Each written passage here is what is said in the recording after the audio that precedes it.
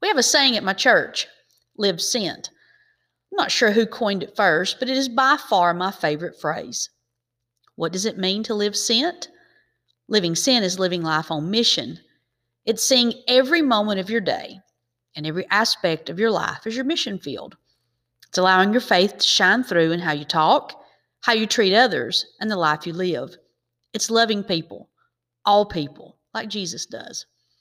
Living sent is living life on purpose. It's preaching the gospel everywhere you go to everyone you meet by reflecting your Lord and Savior, Jesus Christ, in everything you do. Living sent is going out into a lost and dying world and being Christ's hands and feet.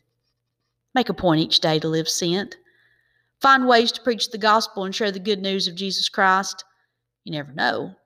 You may just be the only Christian that some people will ever meet and the only Bible they will ever read.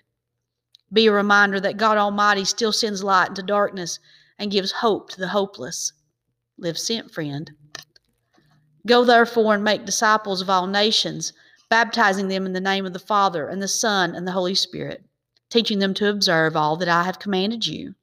And behold, I am with you always to the end of the age.